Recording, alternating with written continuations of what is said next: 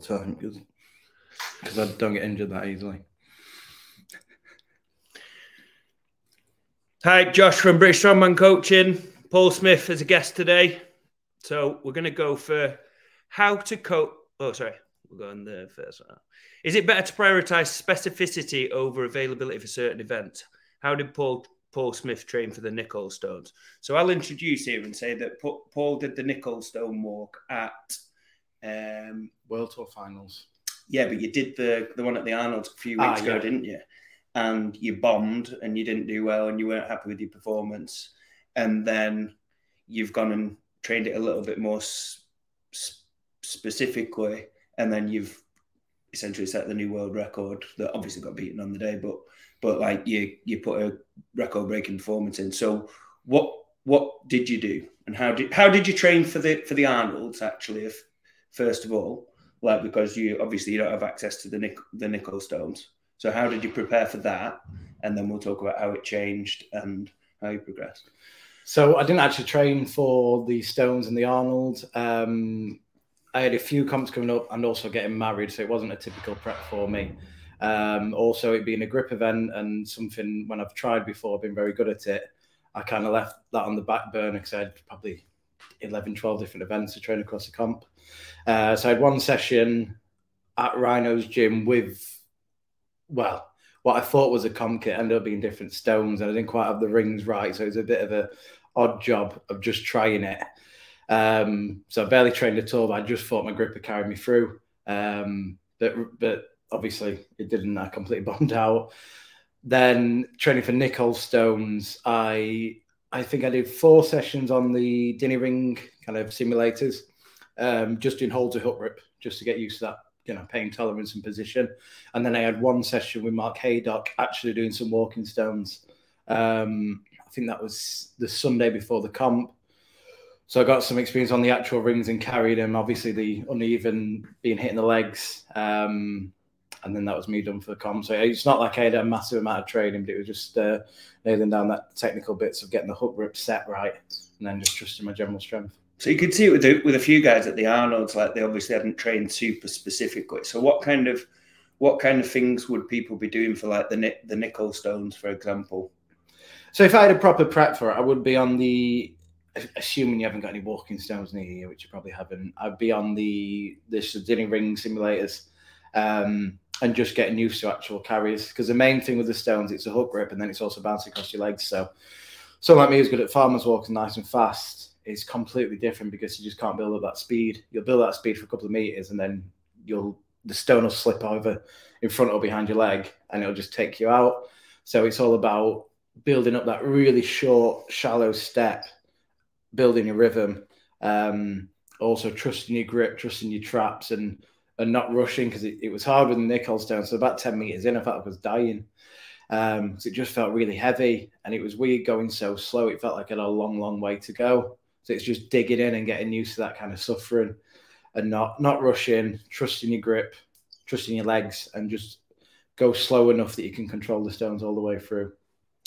Yeah. So it's like something that I always preach, that the more specific you can, like I'm a massive fan of specificity, and like the more specific you can be to your upcoming comp, then the better. Like I think a lot of people underestimate the specific skills that you can develop.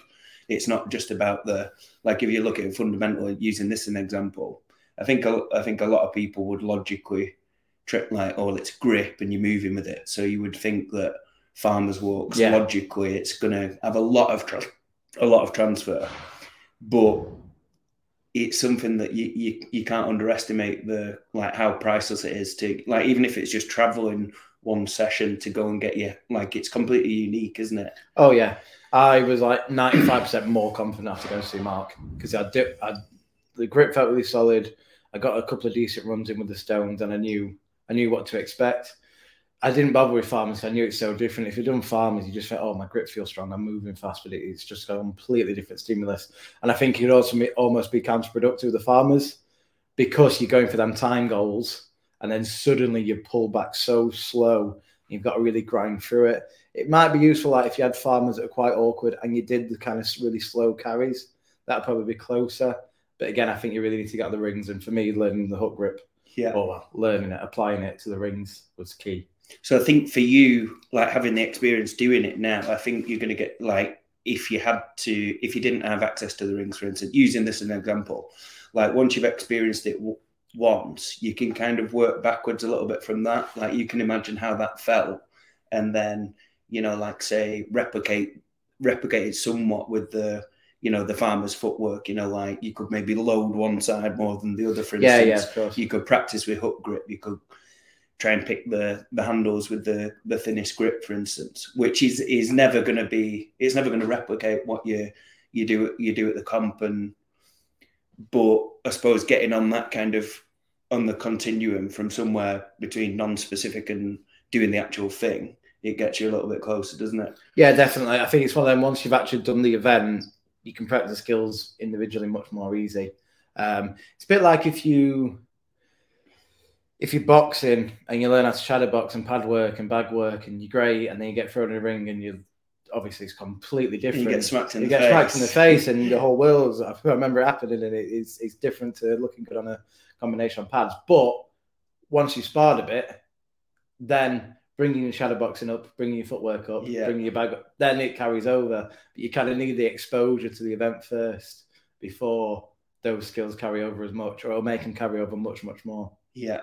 So I like I say, a massive fan of specific exposure, and also from a coaching perspective as well, like getting in there and, you know, like you helping your client to where it comes up in a comp, like you're going to be able to offer so much more value because you know how that feels in your thumb. You know, when you're halfway down, you know that, you know what, I'm going to finish this, but I'm in agony. I don't need to stop. I can keep going. Yeah.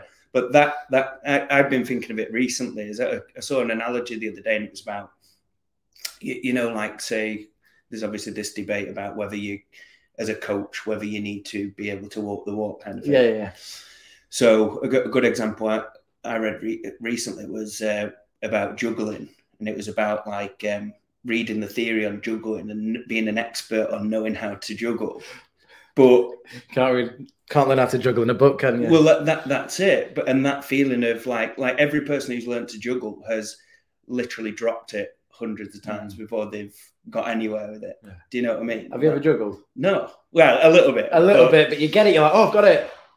But it's that feel, isn't it? It's complete feel. Yeah, feel like. Sorry, go on. No, go on. But that experience of like knowing what it feels like when you know, just failing repeatedly, and then you're having to go and your back's aching from picking it up so many times. Like getting in there and that kind of exposure to it. So I think for people who are training for like, they've got like a specific awkward event. I don't know. It might be like, say, a car deadlift, or it might be like, say, an awkward implement in a medley or something.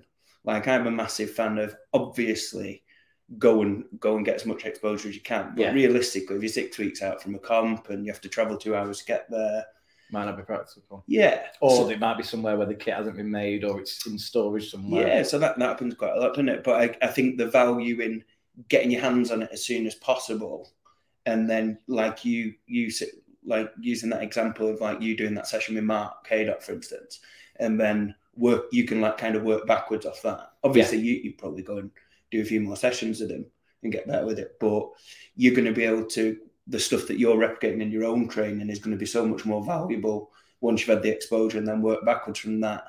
Yeah. Rather than just trying to project that, oh, well, if I do farms a bit like this, it's going to transfer. You know yourself as well, the adrenaline and everything, it's you're already under such pressure. So you've got the pressure and a novel stimulus, and it's all hitting you, and your time to figure it out is when you've got the stones in your hands. It's a hard time to be calculating things. So you want to know going in. Like, because I picked it up, I thought, you know, it felt like I expected it to feel.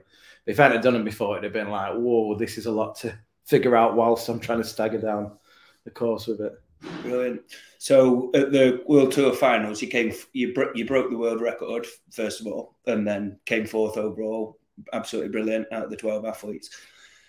But what was particularly inspiring for me was the fact that I'd seen you struggle at the Arnold a few weeks previously, and then obviously I know what you've done and like reflected on it and look at where you need to improve, like objectively.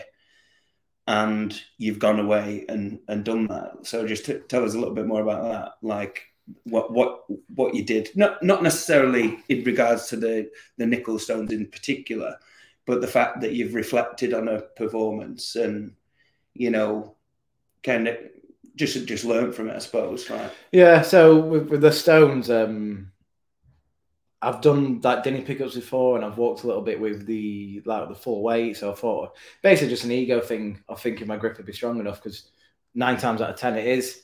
But it was that kind of ego kicking in of not bothering with the more efficient technique, and not bothering as much, but not prioritizing it in terms of other events. So just thinking, all right, hold on, this event needs a bit more specific practice. It don't need me to get any stronger at all. It just needs me to actually practice on the implements and get my technique down.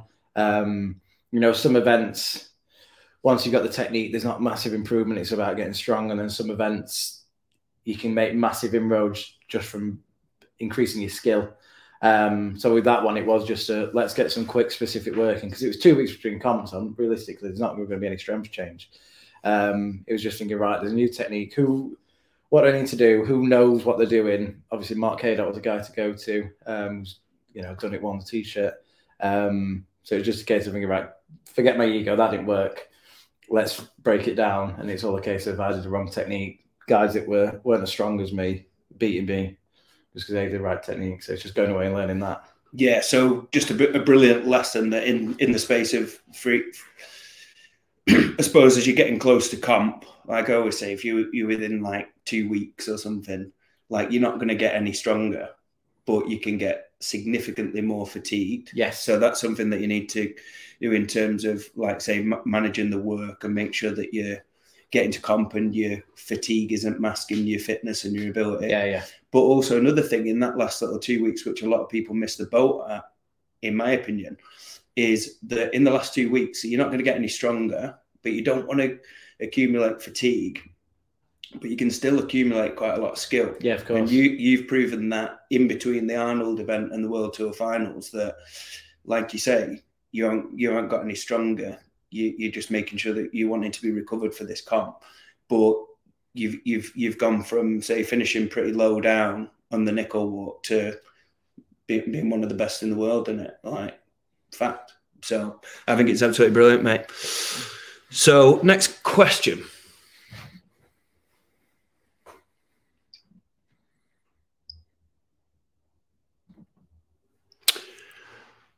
So for general cardio, is there anything that you find particularly useful for strongman? Not particularly in the fact that it's better than one method's better than the other. I remember when I started, it was a classic thing of you've got to do high intensity interval training because that mimics strongman. And then I think everyone learned that it absolutely ruins you when you're trying to train really heavy for a strongman comp and you're chucking a load of intervals on top. It just wipes you out. And then I think there's been a shift towards how beneficial like LISS is, like really just low intensity, nice long duration cardio. So for me, I use an assault bike for my kind of medium intensity sessions. So it might be 10 to 20 minutes where I'm pushing fairly hard, but not really maximally. I like that. And describe the level that you work at there. Like, what are you feeling in, like, your heart rate and your legs and stuff? Like, what kind of level are you working at? It's so hard to put. Yeah, I'm never a big numbers guy, especially heart rates, because my heart rate gets so high. I've had it up into 250s, so percentages wise, yeah. I bet good money that it's up close to 300 on a medley, but I've never measured it. I don't know why that is. It just seems to be a bit of a thing of mine. But I'm doing like a 10 to 20. It'll generally be I'm going for a set distance and doing a bit of a time trial. But again, sometimes it will be like all out. Like I'm doing 5 miles. Sometimes it'll be 75, 80%. But you're looking like you're getting a heart rate's elevated, but you're getting a bit of lactate too. So you're having to push through pretty hard, pretty early on. So a couple of minutes in, you're starting to feel fatigue, and then you're kind of carrying that through to like 10, 15, 20 minutes. But that's something, again, I'm quite careful with, because even that I can find if I've done a really hard session, it can just be a bit of a slog. Mm-hmm. But what I find really, really, really beneficial all year round, it's something I didn't mean to do. Just when I moved in with Shannon, especially over lockdown, we just started walking every day. And I've always walked quite a bit, but I wouldn't I wouldn't often go for daily walks. I just end up walking to the gym or walking to uni, whatever. Mm-hmm. But we'll go on a walk pretty much every day for about an hour. And we just live in a fairly hilly area, so I walk up through the park quite up and down. But I just noticed fairly recently after we've been doing this a couple of years now, and I noticed how I didn't feel like I'd been for a walk at the end. I was walking up hills and I was still like nasal breathing, and at no point did I feel like I was exerted.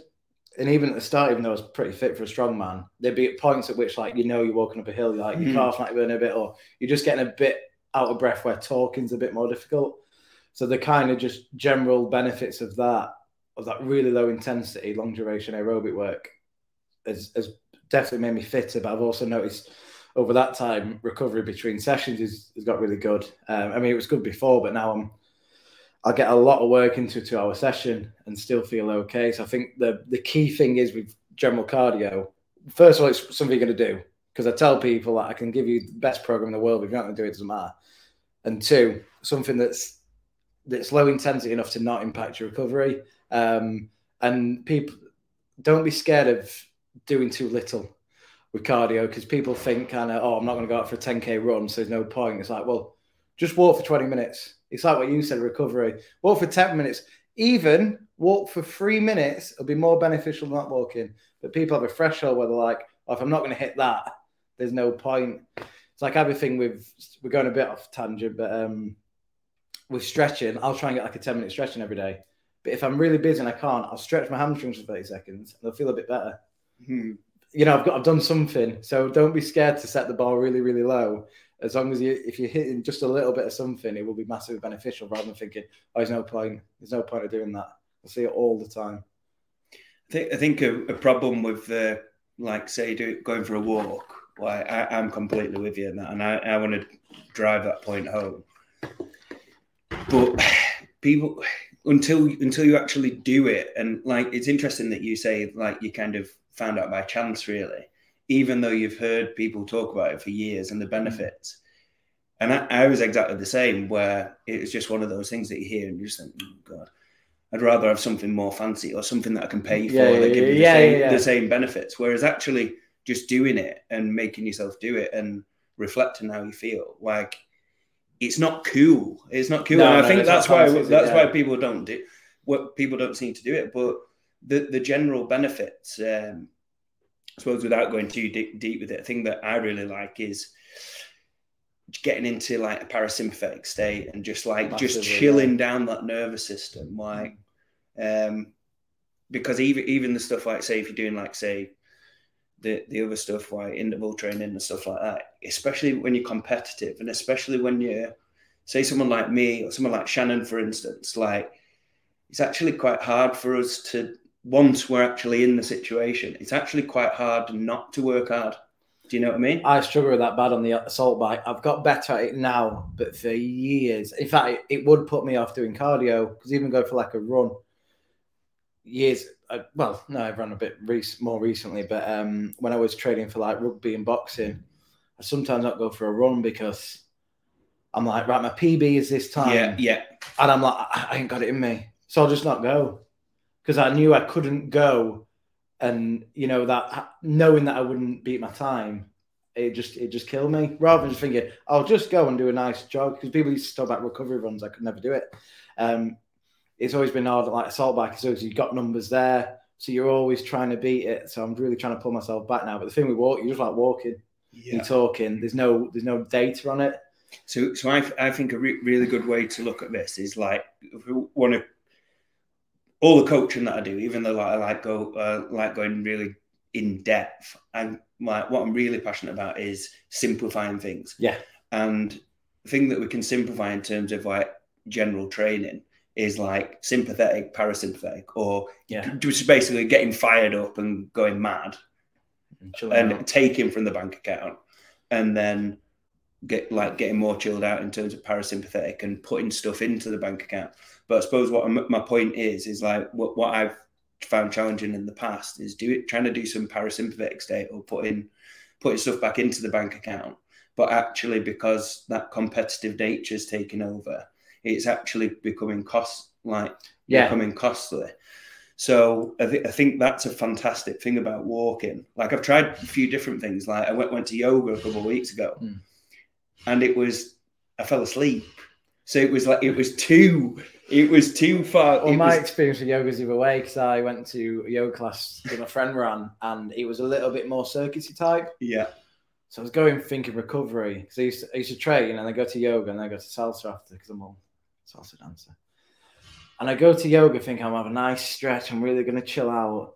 And we'd end up doing a lot of it was yoga moves, it was intense, it was fast. So it was a lot of just body weight kind of stuff. It was a bit more Pilates style. So I'm going after you. I'm like, God, I'm out of breath. I'm sweating. I feel like I've trained a bit again. And then I was going salsa, which if I'd have been in quite a relaxed state, would have been quite a relaxing thing. But because I was elevating my heart rate again, it just felt like it was taking more and more out of me. So I had to stop doing yoga because it was just giving me the wrong stimulus. And it was just sending me up rather than bringing me down. Obviously, if you fall asleep, you've kind of gone too far before. Yeah, so I find just taking the dog for a walk, and he's just brilliant for that, because you can't fall asleep because you're walking. But for me, and just being honest, I'm somebody who's always I'm always go, and I find it really, really tough to chill out. So that's a really good thing for me. I've tried I really like CrossFit, but the best CrossFit sessions I've had is I've had to get in the mindset of, right, whatever we're doing, I'm going to go at a 6 out of 10 or a 5 out of 10. But then there's been a couple of times I've gone to CrossFit, felt great, and then there's been something where there's somebody else in there who's pretty strong or whatever, and I've had to try and beat him, or there's been a run element in there, and I've been jogging, and then somebody's overtaken me, and it's hard not to. And I'm like, well, I can run past him easily, and it's hard to kind of draw that line. But then you go over that line, and then the next day I've got DOMS, and I'm like, it's defeating the object of what I'm actually doing it for. Yeah. So it is tough. But yeah, I find that to really. So obviously the question, general cardio. Personally, I think looking at the list, so looking at the kind of low, chilled out, sympathetic, blah blah blah, kind of putting into the bank account, if you will. And I'm a fan of going really quite far the other end, so doing high intensity sprints, or say less than 10 seconds work, loads of rest, quite intense, mainly concentric stuff, prowler sprints, hill sprints, throwing, but stuff where you're not accumulate, you're not getting near that kind of, where your legs are burning or anything. It's just short, sharp. Yeah, I think it's the bit in the middle that's dangerous and can. Yeah, because when I have kind of the intense cardio and the more conditioning side, I'll plan that in more as a training session. Whereas more general cardio, I start to think about it more as recovery. But then the trouble is when you add it as an extra session, thinking it's not a training session, it's taking stuff out of you. So you need anything that's additional to your actual programmed in work to be putting you in that parasympathetic state and giving you back. Just one thing, a little tip. The cross trainer is a good one to use, because I just consider it such a soft and wet piece of kit that my ego doesn't actually kick in, which sounds a bit daft, but you've got to do what works for you. If I got a treadmill even, I'm still trying to beat numbers, or assault bike, I'm thinking of numbers that I've seen. Whereas on a cross trainer, no one's actually competing on cross trainers, are they? So it's something I can just do, and I'm not trying to beat anything. So that's been a useful one for me. If I'm in a gym, I'll get on a cross trainer. I can go in that 20, 30, 40, 50 minutes without my ego being like, oh, I need to go faster. Yeah.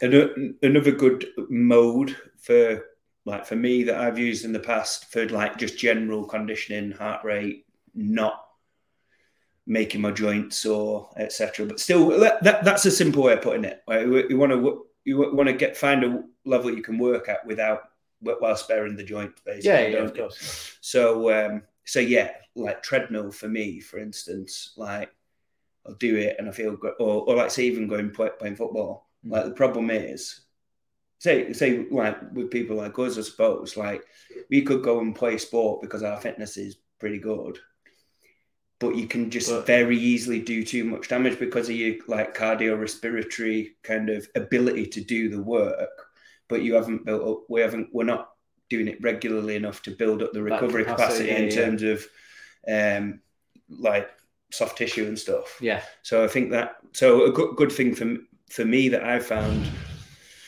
Yeah, swimming's really good because I've just started doing a bit of swimming because we just joined at the health club, and it's again concentric only, nice range of motion, and you feel quite relaxed just being in that environment. It doesn't feel like it feels like I'm in a health club rather than feel like I'm in a competitive environment.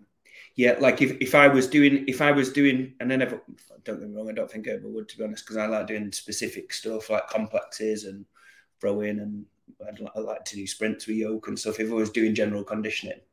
But if I was doing general conditioning, I think that another thing is finding inefficient exercise can be good. Like I am terrible at swimming. So actually it's a really good mode of me working hard and getting my heart rate going through my chest, like my heart rate really high. And I don't feel like I'm working that hard, like in terms of my joints and stuff. Whereas like take a bike, for instance, I feel like to get my heart rate up, my legs are absolutely smoked because I'm having to go so fast or against so much resistance because I'm pretty good at it. I remember reading that ages ago. It's about someone trying to swim and lose weight, but I think they used to be swimming like college. Yeah. And it just wasn't working because they're so efficient. But it was for me swimming, it feels like I'm dying after 30, 40 meters. But started going bouldering. Now I'm in my off-season block, and Jesus Christ, that absolutely ruins me. And again, I feel like joints-wise, it's not taking too much out. Obviously, getting forearm burns, but heart rate is just so high.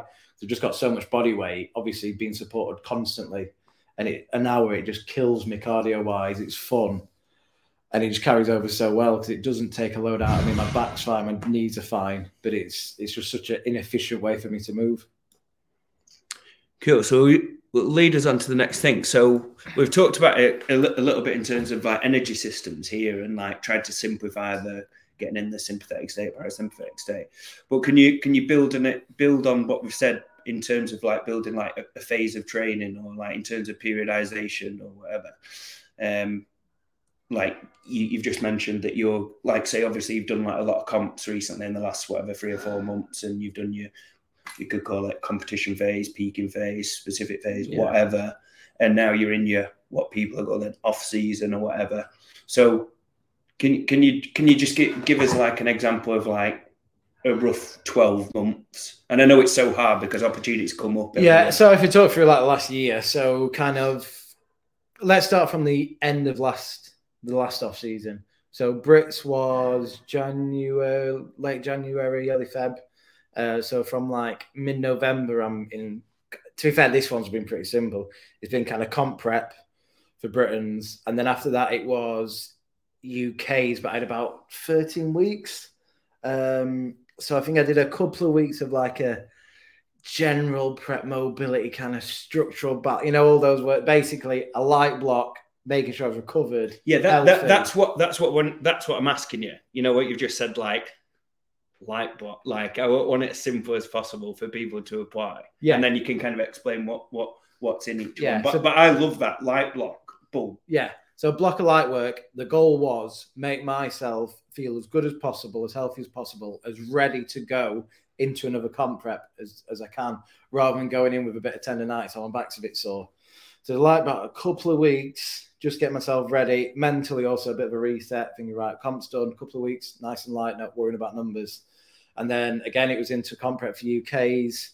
And then really it was full on. So it was kind of like UK's Strongman Classic, comp prep.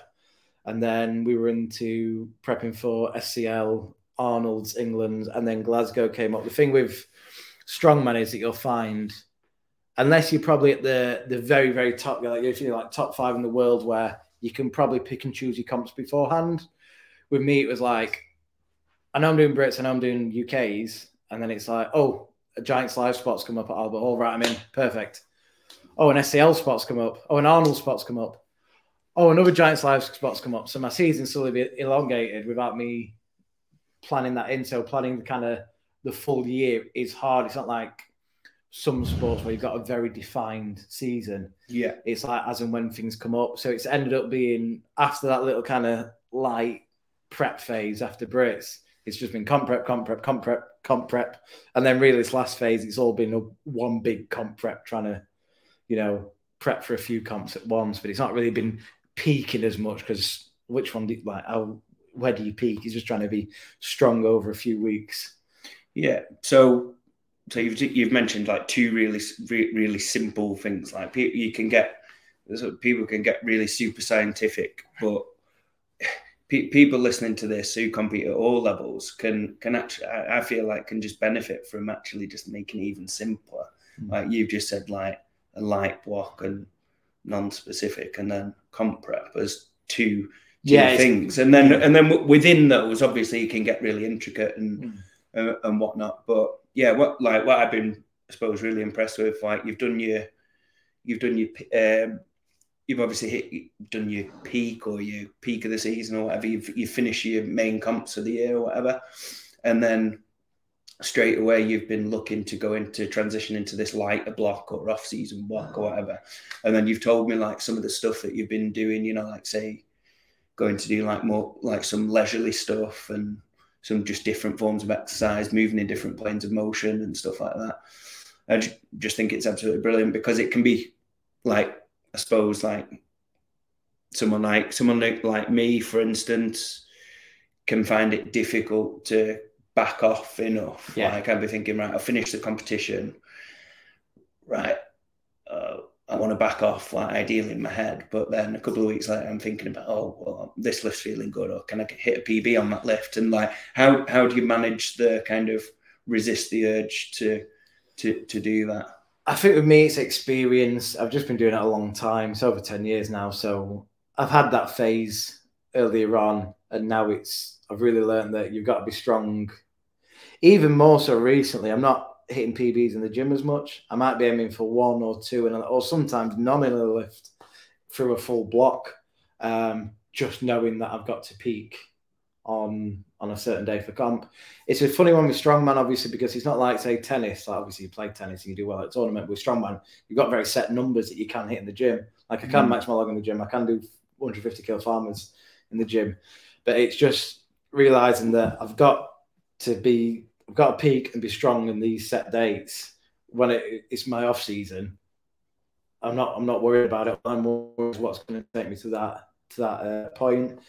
So it's kind of taking the ego out of it. And also for me, when I have my off-season block, it's really fun because I get to loads of different sports and stuff. It's just really enjoyable. So I look forward to it. Last couple of weeks of training for comp, it was a bit like, I'm feeling a bit sore and beaten up, and I just want to do something different. And I see it all the time with guys and like, falling out of love. And it's like, I kind of get it if that's all you're ever doing, but it's really good to step back and do some other activities. Yeah. And you get quick progress on them. So like, say I'm going bouldering, I'll get 10 times better in this 5 week blocks, 5, 6, 7 week block. And it's great. It's good fun. Like, oh yeah, I'm way better than I was. Yeah. Whereas on the log press, you get 12 weeks to get 2% better. So it's that nice reset in your head of doing these things that are quite new or things that you haven't done a lot of. And you get better really quick. And it's just nice and refreshing. So putting a different angle on that and disagreeing slightly with part of it. Like I think a big thing for you is, and again, what I find so inspiring is like someone said, I can't remember who it was, it said recently, you had a 20-year plan for strongman. Oh, it was, yeah. Yeah. And I just thought that's amazing. And I feel like I've got really good long-term plans in the sport, but I'm not like, there's a lot of people who, like, I believe you're all in with it. You know what I mean? Yeah. And I think you do with me to an extent. But I feel like there's a lot of people who just think that, especially obviously the lower that you go down, like they might think that like they might feel like they're all into it now, but they could very easily fall out of luck. I see it all the time. Do you know what I mean? There's a lad I know who was doing, I won't mention him because it's do whatever you want, but he was doing really well at strongman, and then he was quite into bodybuilding, and now he's switched over to more bodybuilding style of training. But he was saying like, "Oh, I'm really dedicated to this. I've got these long-term goals," and you see a lot, and you're like, "They probably haven't," because you get a bit of success. You do that early bit where you're not very good, and then you're an improver, intermediate. You're progressing really quick. You think you've got it nailed. Yeah. You're training 6 times a week. You've got your meal prep. You're doing well at competitions, and you're building like your own buzz around yourself. Yeah. And then you get to a point where it's not new anymore, and it starts to be a bit stale. And you find a lot of guys that they hit a point like that, and they realize actually, oh no, I don't want to. Yeah. Because any sport's easy when you're good at it. Yeah, making those gains. But it's when you have a stall and you've got to get through that, and you've got 3 months where you feel like you're not really improving much. Or like, I mean, I had 4 years without getting a deadlift PB. Yeah. That's tough. That is tough to keep thinking, no, I'm going to do it. It's coming. So for 4 years to think I've got a plateau to trust it's going to come good, it's hard mentally. So you do see a lot of guys where they're like, I've got this big plan. And it's I suppose, right, what I'm saying is that I think this approach that you're taking is beautiful and ideal. I do think it's absolutely brilliant and 100% agree with it. But someone coming into the sport, say me, I don't know, like 6 years ago or something like that, like I know obviously, like a massive thing that I always say to people is like, take ownership, know yourself, like you take control, like get the guides from or programs or whatever, help from experts, but always like take everything with a pinch of salt and create your own philosophy kind of thing. And like, I know that physiologically, like taking the approach of what you're saying would be better for most people long term. Yeah. But I feel like if I'd have taken that approach, I would have just wouldn't been as interested in it and probably be doing something else. Like a thing that's kept me engaged at like say the first 5 years, is actually I started lifting in the gym because I love like going high percentages. Do you know what I mean? I love doing a heavy single. I love doing a heavy triple. I love doing I love failing. I love pushing to that point. And I suppose like what I've kind of learned over time, and don't get me wrong, it's not perfect. That's why I've got niggles and stuff. But on a lot of lifts, I know that I know my limits. And a lot of people see stuff on social media and think, oh God, it's going heavy again on that. But I'll only work at a high percentage on stuff that I know that I can recover from. Do you know what I mean? So that's like a kind of, say, someone being at the other end of the spectrum in terms of that kind of, like I want to. You like the specificity of it. Yeah, I like specificity, and I like high intensity, like relatively, like more frequently than most people. Yeah. And I suppose like I've kind of created my own system where I know that I can 9 times out of 10 I can recover really well. Yeah. And keep progressing. But for me, it matches up with my mentality a lot more, and keeps me engaged. And I hit that, and then the rest of my session or the rest of my training week, if I hit something that I'm like, gives me that buzz, then that'll give me I'll be like, right, I'm satisfied now. Now we'll go and do the graft. Do you know what I mean? Mm. And I actually do, like, even though it's physiologically not necessarily optimal to train like that, like the trade-off is the rest of my training, I'm so much more engaged because I'm like, right, I'm going to be a good boy now. I'm going to do all this. I'm going to be an absolute boss at these. Because I've got that kind of, and I know it's like kind of contradicting yourself because like very often we'll talk about like delaying gratification and stuff. Yeah. But I suppose you need enough to keep in the game, don't you? Yeah, and I suppose it's quite an interesting thing. But yeah, that's what I'm so impressed with you is like I suppose like you very often go. You touched on it before when we talked about the energy system thing. You very often go lighter than what people train too light. Yeah. Like people. What's Paul Smith? He's lifting. Why is he only lifting that? Lifting at that percentage. But like, obviously the proof's in the pudding. Yeah. Like, been training too light for 12 years, which gives you an idea of if you figure that one out. So moving on to the next one. So we've touched on it a bit anyway. So how do you periodize your training to stay clear of injury so well? So we've said about the the light phase and then the more specific phase. And I use that analogy of, the light phase putting into the bank account, and then your comp phase you can take out of it. Yeah. And like the more that you can kind of put in at this side without doing what I'm saying about, getting that gratification of that heavy single or whatever, the more that you can put in, the more you're going to be able to milk out at this side. So I don't know if it's period. It is periodizing, because obviously I know, I've been training so long now. I know where my recovery capacity is. Generally erring on the side of caution. Like, I'll do some stuff that's a bit daft, but 99% of my training's within, what I know I can comfortably do. Again, it's a case. I think something I'm really good at is being in that parasympathetic state. I can switch off really easily, so I can recover well, and that lets me train more. And the train more, you become more resilient. Another thing is training a lot of different planes of motion. I'm a big believer that if you can handle being in awkward positions, if you get out of position on a lift, you're less likely to something to pull or tear or strain. So when you see someone like doing, getting really rounded over on a squat or something, if I've done Zercher deadlifts where I'm in like complete maximal flexion, I'm lifting quite heavy in that, getting pulled out on a squat isn't anything to really worry about. So I think it's being resilient in a lot of different kind of planes of motion, but also just building that understanding of your recovery capacity and how hard you can push. An example, I did overdo it. I did training for the Arnold's yoke. I did a 420 yoke, 4 sets of 10 meters, which is a lot more volume than I'd done before. But that was just a case of with getting married, I kind of had to jump forward a little quicker than I would have done. I'd have liked to have a couple more sessions leading up to that than I did. So I kind of got it wrong there, but 95% of the time, I know exactly what I can handle. So that I rarely get to a point where I'm doing too much. I used to all the time earlier on. But this last few years, I really nailed it down more, where I can really tell quickly if something's going to be too much or how long I can sustain something for.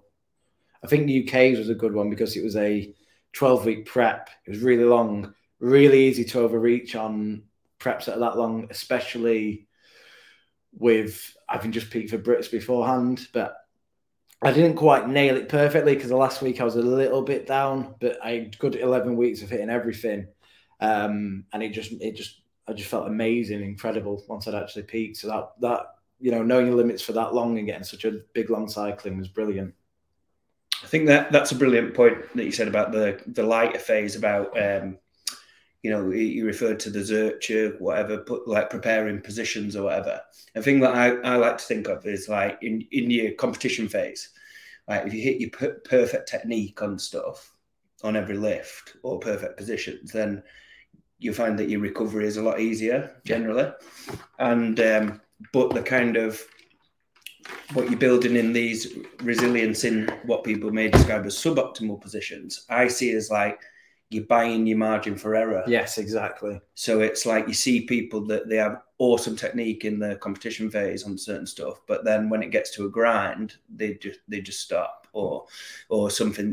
Like say you might see people see moving events and they're exhausted, and then the feet are moving out and the hips are opening up, and or like say you're rounding in a deadlift or a squat, or like say collapsing knees collapsing on the dip of a press or something. But find that building up the resilience in these positions and preparedness is magic. So last little thing on this section. So considerations for natty athletes. So my big thing with this is don't worry about it. I used to read all sorts of stuff, saying different. Be if you're natural, blah blah blah. You've got to consider there isn't any. Just train. Just do what makes you better. There's I don't think there's anything really to come on to, except maybe that if you're natural, you can probably handle more work, which is counterintuitive to everything you've ever read. But you'd generally be recovering a little bit better. I don't know if that's a sympathetic thing, sympathetic, parasympathetic thing. I don't know if you'll generally be lifting a little bit less load. But yeah, I wouldn't change anything at all. And the thing is, if you're natural or you're not natural, it's either one or the other. So it's not like you can, I was natural for a bit and then I wasn't, and then I was natural for a bit and then I wasn't. So you're only kind of getting one shot at changing your training, if you know what I mean. So I think it's just keep it simple. The same principles will work. I don't think there's many considerations at all.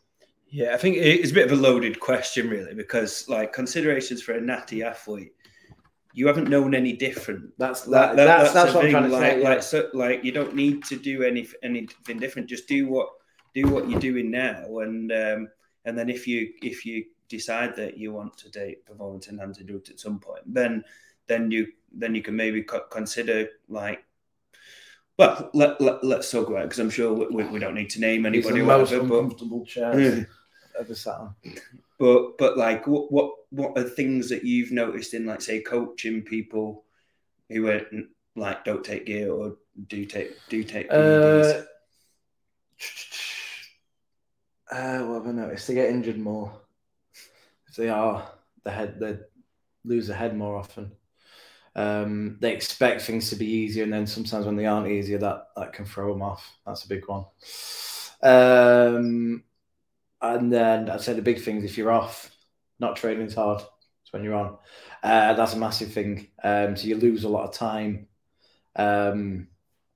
when you could be getting better, where you're not as strong. So you think, I'm not as strong, so I'm not going to bother training. See that a lot. Or not training as intensely.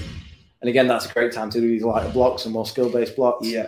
So you can still make different gains in different areas. I think that's particularly like using your kind of framework or whatever that we've just discussed. Like for people who are, like, say, peaking using gear, peaking towards a comp, and then they hit a peak, and then they're coming off for a bit, or they're cruising or whatever.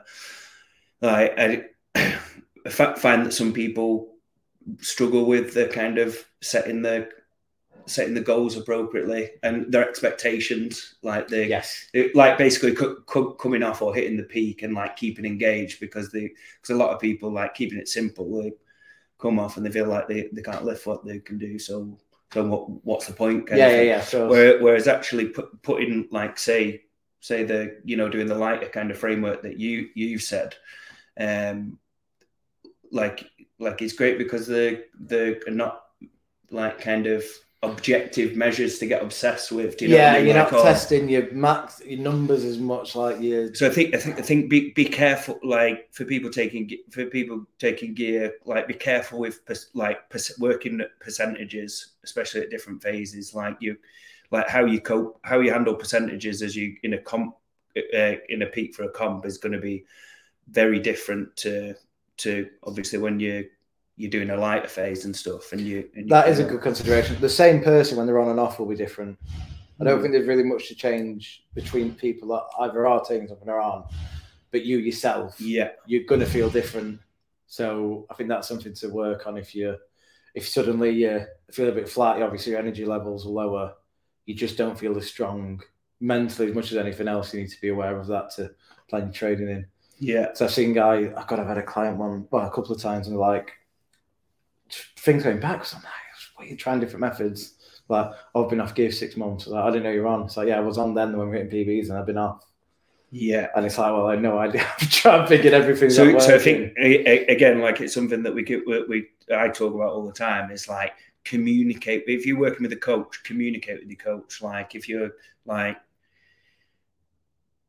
say, so someone like Paul, for instance, who, like, quite famously within this niche, like, is natty. Like, don't feel that he's going to, like, that you have to keep it from him. Yeah, I get that a lot. I've had it in the past where people haven't told me, and then I found, like, like, I suppose one of our kind of good characteristics that we have in common in terms of coaching, like, we're not judgmental. We don't, like, have, like, we don't, like, I don't even have an opinion. Yeah, exactly. Like, to the point of, like, what do you think? Like, we don't actually have an opinion. It's like what we're dealing with in of course, everything, the big picture, right? And how do we get a little bit better for next week? Yeah. So the more data and the more significant things that we know about you, the the better the training's going to be. So it goes with anything, like like say beyond like taking gear and stuff. Like if you've got stuff that you're dealing with that's under the surface, if you're struggling with stuff outside of training, if you're struggling with nutrition, if you're struggling with relationships, or you're having a hard time at work, because communicate. I always make sure I find out what people do as a job, because it's like if you have someone who's a student, and when you're a student, you pretty much a dasser around. If you live at home and you just train all day, especially if you're like me, you didn't really care about your degree. You just lived at home, trained all day, you're buzzing. Compared to someone who's a manual labourer 5-6 days a week, they've got 3 kids and a missus. You've got to cut that into account. But if you didn't tell me that, if I assume one because you hadn't told me the other, your program's not going to be optimal. So make sure you tell your coach as much as you can. Brilliant. So move on to the next thing that we've just touched on, actually. You're saying about somebody's asked how to cope in the past. How to cope in the past and stay focused and remain on top of training when life gets busy, child, work, relationships and stuff. So, yeah, you obviously you haven't had a child yet, Paul, but you know what it's like. A job but you know what it's like to be busy and whatnot. Like how do you keep focused and like keep juggling? So every aspect of your life, you feel like you're being relatively successful in terms of you getting better at everything. Like the biggest thing with this, I can say, just prioritize. I'm not going to sit and pretend I've had loads of stuff to deal with at once, because training's always been a big priority of mine, but prioritize and have a plan. The less busy you are, the less you really need a plan, because you can just wing your way through it and you'll figure it out. But if you're really busy, I need a routine. I'm doing this on this day. You might train twice a week, but at this time for 90 minutes, I'm training twice a week. So I think it's just prior planning. And the more things you have going on, you need to prioritize them in what order and how much time each is going to get. And then you're going to say, right, this time is going in there and this time is going in there. Guys that I know that have been really busy and been successful, they're on the ball. Every hour's accounted for in the day.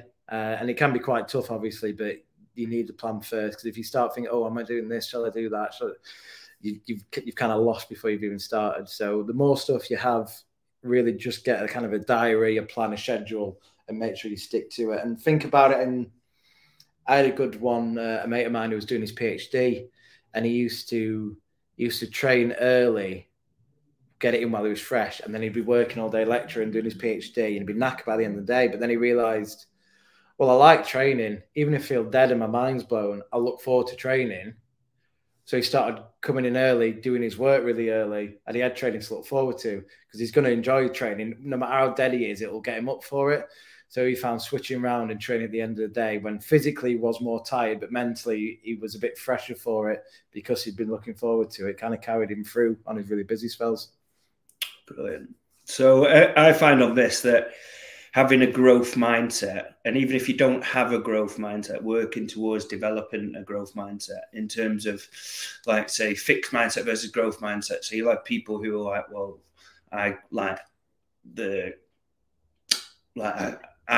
can't be organized. Like you said about the importance of being organized, for instance. Yeah. People are like, oh, I'm just disorganized, and they put themselves into that box. Like saying I'm weak.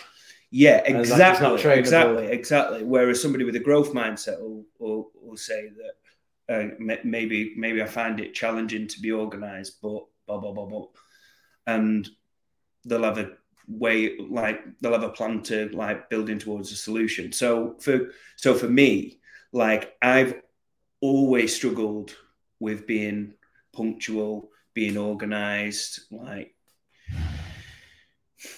I struggle with like remembering things. Whereas like people like who know me like within the last couple of years, like some people would actually say that I am punctual, I am organized, like I'm structured with a lot of things.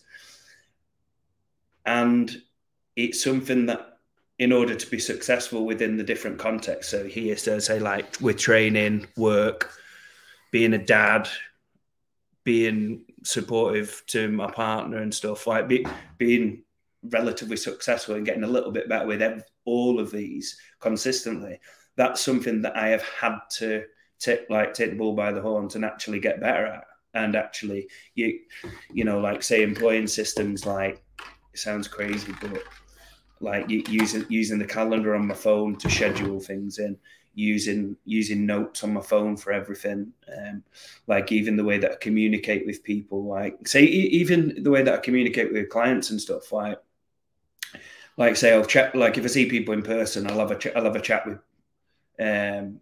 like say we'll chat about stuff. But if there's anything like that's really pressing or really important, I'll always say, look, just email me or send me a message on whatever. So then I've got a record of this. So then you're not trying to remember it and exactly. This is a key. So actually, instead of like taking that kind of that negative mindset of like, oh, well, I don't have a good memory, it's actually changing, like creating systems and putting systems in place within your context. So I actually don't use my memory. So I don't rely on it because I don't need to, because I'm like, well, why would I stress or give myself the anxiety of trying to remember to meet you? You know, like a bit like you scheduling this and like saying, right, well, tell me a time, Paul, and I'll work around that. You know, rather than it's on a message too, isn't it? So you can read it. Yeah, that's like it. Say to me. And like so I don't even try and remember that. I just know that I'm in Paul. Oh, what time is it, Paul? And it's kind of scheduled in, and it, even so much as like how I've done that with training, for instance. Like instead of, I think this, I can remember the reason why I train on the days that I do. I train Monday and Friday 4:00. Right, because when I started training strongman and training with Paddy and Hicksy, they were saying like, when do you want to train or whatever? And they said, right, Monday, Tuesday, Thursday, Friday, 4 till 6. 4 till 6 was what Hicksy wanted. So I committed to that. And that's what I do. That's what I do. So I've trained like every Monday for like missed when I've been abroad and stuff, but like every Monday, every Friday when I'm here, like it's just like clockwork.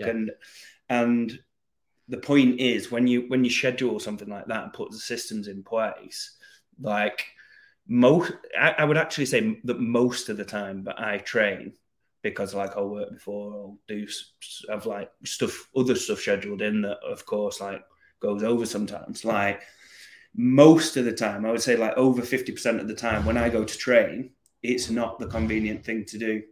And it's like I've had to peel myself away from something that maybe if I wasn't so committed to being an athlete and whatever, that maybe like very often time, like the other stuff is probably a bit more important.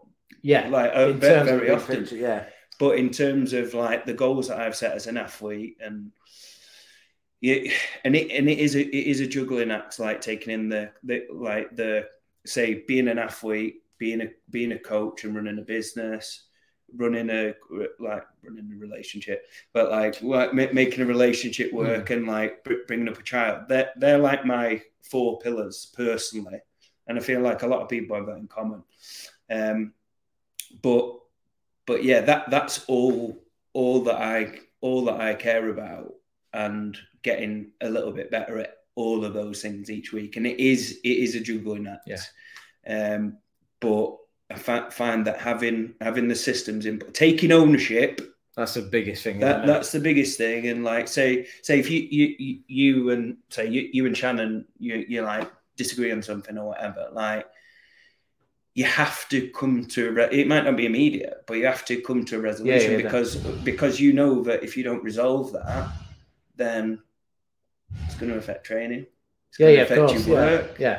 So it's actually, so there might be times where you're hitting an important training week, but actually, you still turn up for your sessions, but actually the goal of that training week might actually be to fix that relationship or fix that issue or whatever that feeds into the other stuff.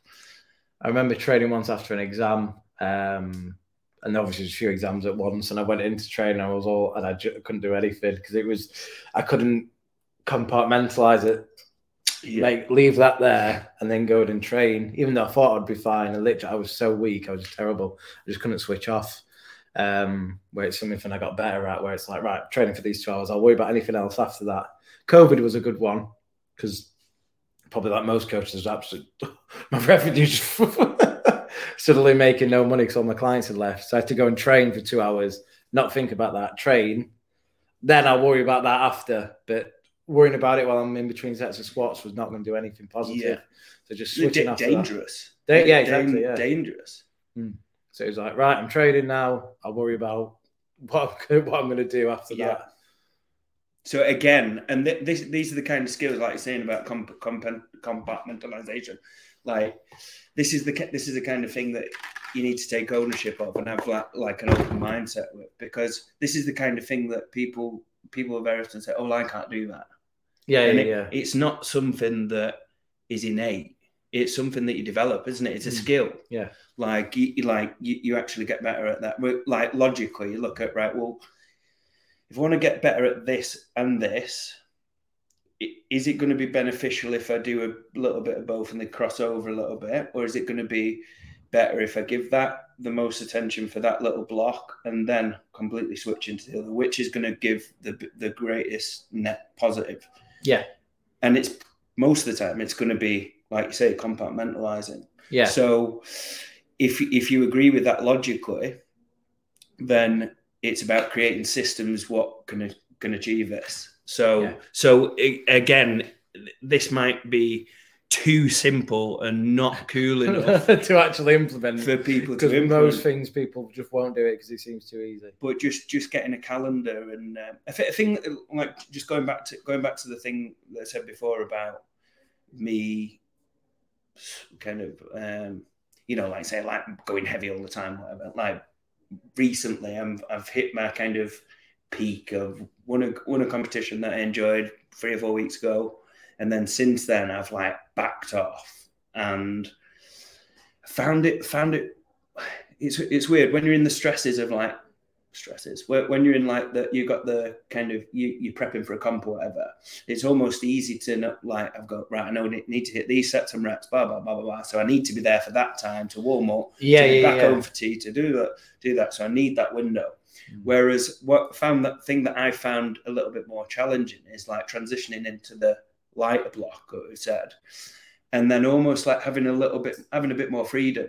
So it'd be like, oh, it don't matter if I'll be 15 minutes late and then it'll be fine. And then that's what I ended up with today, so a bit late, and I thought, but I don't mind doing it on these blocks, especially early on, because it's like, right, I'll push the pace and I'll get through everything really quick. Yeah. And I'll get a bit of conditioning thingy. But yeah, it's completely different to comp prep when it's like I need 2.5 hours or 3 hours, whatever it is. These sessions, they'll be a bit more, well, let me challenge myself, see if I can do 2-minute rest for the whole session. So yeah, but it is easy to drop the ball, isn't it? But I think if you can get that mental break of not quite having to be as strict for a little period of time, it's really beneficial. So you can kind of have a bit of a mental deload, if you like, as much as a physical one. But I think changing the goalposts within that can be beneficial, because the going against what you just said, like the thing that I've had to manage is like, right, well, I'm doing this phase where I'm going lighter, and I'm kind of confusing doing the lighter phase with not being quite as important. So these other things, what I've said about these like kind of balancing act, these other things, actually I found myself doing more work. Yeah. Do you know what I mean? To the point where my training's been compromised. So a thing that's helped me recently, instead of being like so anal about the sets and reps, what I've said, I'll say, right, well, I can be a little bit later, or I can finish a little bit later, but I've got to turn up, and on my Monday session, I've got to do 2 hours. It doesn't have to be. I'm just turning up and I'm engaged for 2 hours without looking at emails and social media and stuff. Just 2 hours of work. So then, since I've done that, I've realised that, oh bloody hell! If I let myself like be late to turn up to the session, then I can't have my tea till 20 to 8. Instead of being home for 6:45. And so that's made me more accountable to being better at the other stuff. Is that like timed window, even though within that it's like there's less pressure in what I'm actually doing. Yeah, I get you. I actually think that's the point you make about being as important. For me, in kind of the off-season block, I'm a bit more worried about missing a session. Like, I won't miss a session for this, I think 6-7 weeks at all. I won't do it. Whereas if I'm in a comp prep and I wake up and I'm dead one day, I'm aware that I might have just overdone it. I don't mind. I'll skip one. I'll do a bit more recovery work. and I'll not push too hard to then, have a kind of domino effect. I'll just take a day. Whereas in blocks where I'm going lighter, I know if I don't want to do it, just because I'm being soft, rather than any real fatigue that's stopping me. So it is getting that importance of the lighter stuff isn't necessarily less important, and not just thinking because it's an easy session, it's one I can sack off. Yeah, brilliant. So when you getting ready for these sessions, Paul, so pre-workout nutrition, what do you have before a session? Do you use pre-workouts? Do you use caffeine? I will. And how does it change when you get to a comp? I'll generally have a Monster before my event session just because we leave early. I'm not a big pre-workout guy at all. I will very occasionally have them, but I will save it for when I really, really, really need a boost. It's been a while since I've had one, but the one I use, it's Team Affinity. Oh God, I forgot a good plug. This it's Primal. It's Primal, but it's no. Primal Core, which is a really basic one anyway. So it's not super hardcore high stim. So even when I use that, it's nothing too crazy. I'm not a big links in the description. I don't know how to do that. It's all right. But there are. I mean, that's basic one. There's levels above that with crazy amounts of stimulants in. So even when I do take a pre-workout, it's not very intense, shall we say. I can get switched on so easily. Shannon got a stopwatch the other day. And I was trying to see how quickly I could press the two buttons, so the shortest time, and my heart rate started going and adrenaline started going a bit. So I'm really good at getting switched on. So I don't generally need much of a kick unless I'm really, really feeling it or want to go next level hype for a session. How long before a session though? As close as possible for me. I'll try and eat as pretty much as close as I can. I don't really have any issues training after I've just eaten like some people do. So you've touched on that, the kind of getting fired up and putting the on switch for the session. But what about say, in the couple of hours before, is there anything? Do you have a pre-workout meal? Do you say what do you have any different kind of stuff on training days, like breakfast or whatever, if you train before training, or do you just generally? No, it's pretty much the same. Weekends we might eat slightly differently, but not really major. I generally train 6 days a week anyway, so it's only really Sundays that I don't train. Yeah. So I'll eat and then I'll go to the gym. If I'm training in the morning, or if I'm training in the afternoon, I'll eat and I'll eat lunch and then I'll go to the gym.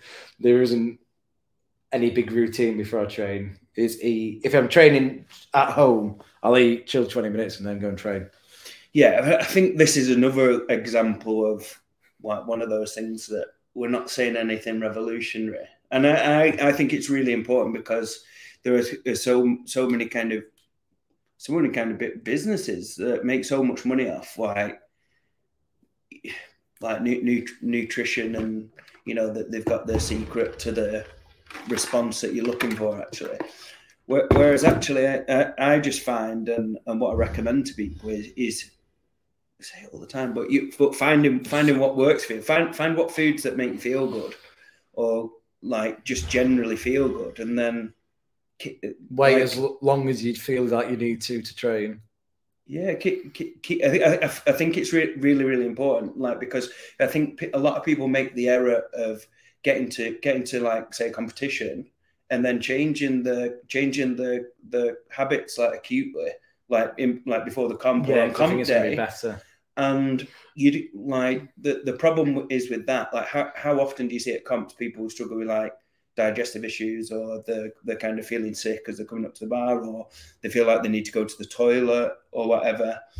And realistically, it's because the change in the kind of what they usually do. Yeah. If you feel generally pretty good and your energy levels are stable, most of the time during the week, it's even more important that you kind of dial into that for when you're at competition, because you want to be replicating that. Yeah. Do you know what I mean? It's when you see people ask me about carb loading, it's we don't need carb load. We're competing for 5 minutes. But don't, it's you've got as much energy as you just have a good meal. Have a good meal last. Make sure your food's regular a few days before. Make sure you're eating a decent meal before you compete. Have something to keep you going, but you don't need to do anything special. It's not a hugely energy demanding sport like running a marathon is, where you'd actually carb load. So don't overcomplicate it. So find a little bit on this, just linked to the last one. Any go-to pre-workout meals and snacks. So for me, again, like just touching on the last point, like just taking ownership. In fact, just reflect on what you did rather than looking at, say, like looking for articles and looking at what your favorite athlete does in terms of eating and nutrition. Like just actually look back to where this is a good way to look at things, right? Look back at when you on your social media, when you've hit like a good lift or when you felt really great in the gym, and then try and work out what you were doing in the lead up to that. What were you eating? What was your sleep like? What were your habits like in the lead up to that lift or that session where you felt really good? And then just try and replicate it and copy it. So I've noticed for a thing personally for me, like before training, I actually find that having protein and fats, like say eggs works really well for me. Like if I have like loads of like a big carby breakfast, like a good few hours before a train, then I find that my energy levels are a bit more like up and down. Whereas I feel that personally, I feel more stable off like fats and protein. But if I know that if I get like, for some reason, when I get close to like say an overhead session, like say log, sometimes I've found that like say having like say some easy digesting carbs like an hour before, you know, like say a little bowl of porridge or cream of rice or some bagels or something before a session can help me not go lightheaded as much. And that's just something that's specific to me. Whereas you might find people who the other way around, like they feel like they respond better to having loads of carbs in the morning, carbing up in the morning. Like what do you find works for you, and what kind of patterns have you seen? Any patterns with clients or anything? With my, I have carbs for every meal, so I don't know any different. I'll sometimes train after my breakfast, which might be malt Wheaties or Frosties if Lidl don't have malt Wheaties in, or I'll sometimes train after lunch, which is whatever Shannon has made us. Honestly, I don't. As long as I have a lot of food and then I train. As long as I feel, it kills my energy. It kills my sessions if I start to feel hungry. So I do try and eat close enough, and have something to keep me going. It might just be like, well, Jaffa Cakes. I say it. People ask me what they have during comp. I'm like Jaffa Cakes, and I feel like I should have something more complicated. But yeah, as long as I don't feel hungry throughout a session, I'm good to go. And for the longer sessions, it will have some like little snacks throughout just to keep me going. If it's just kind of general 2-hour gym session, I'll just have a biggish meal before. Well, all my meals are quite biggish meal beforehand and train through it. I think with this one is, like you say, find what works for you. Because I can't tell you what I eat. You might be all bloated and feel awful. Just find what works for you. Try a few different things. And when something feels good and it's fine, just stick with it.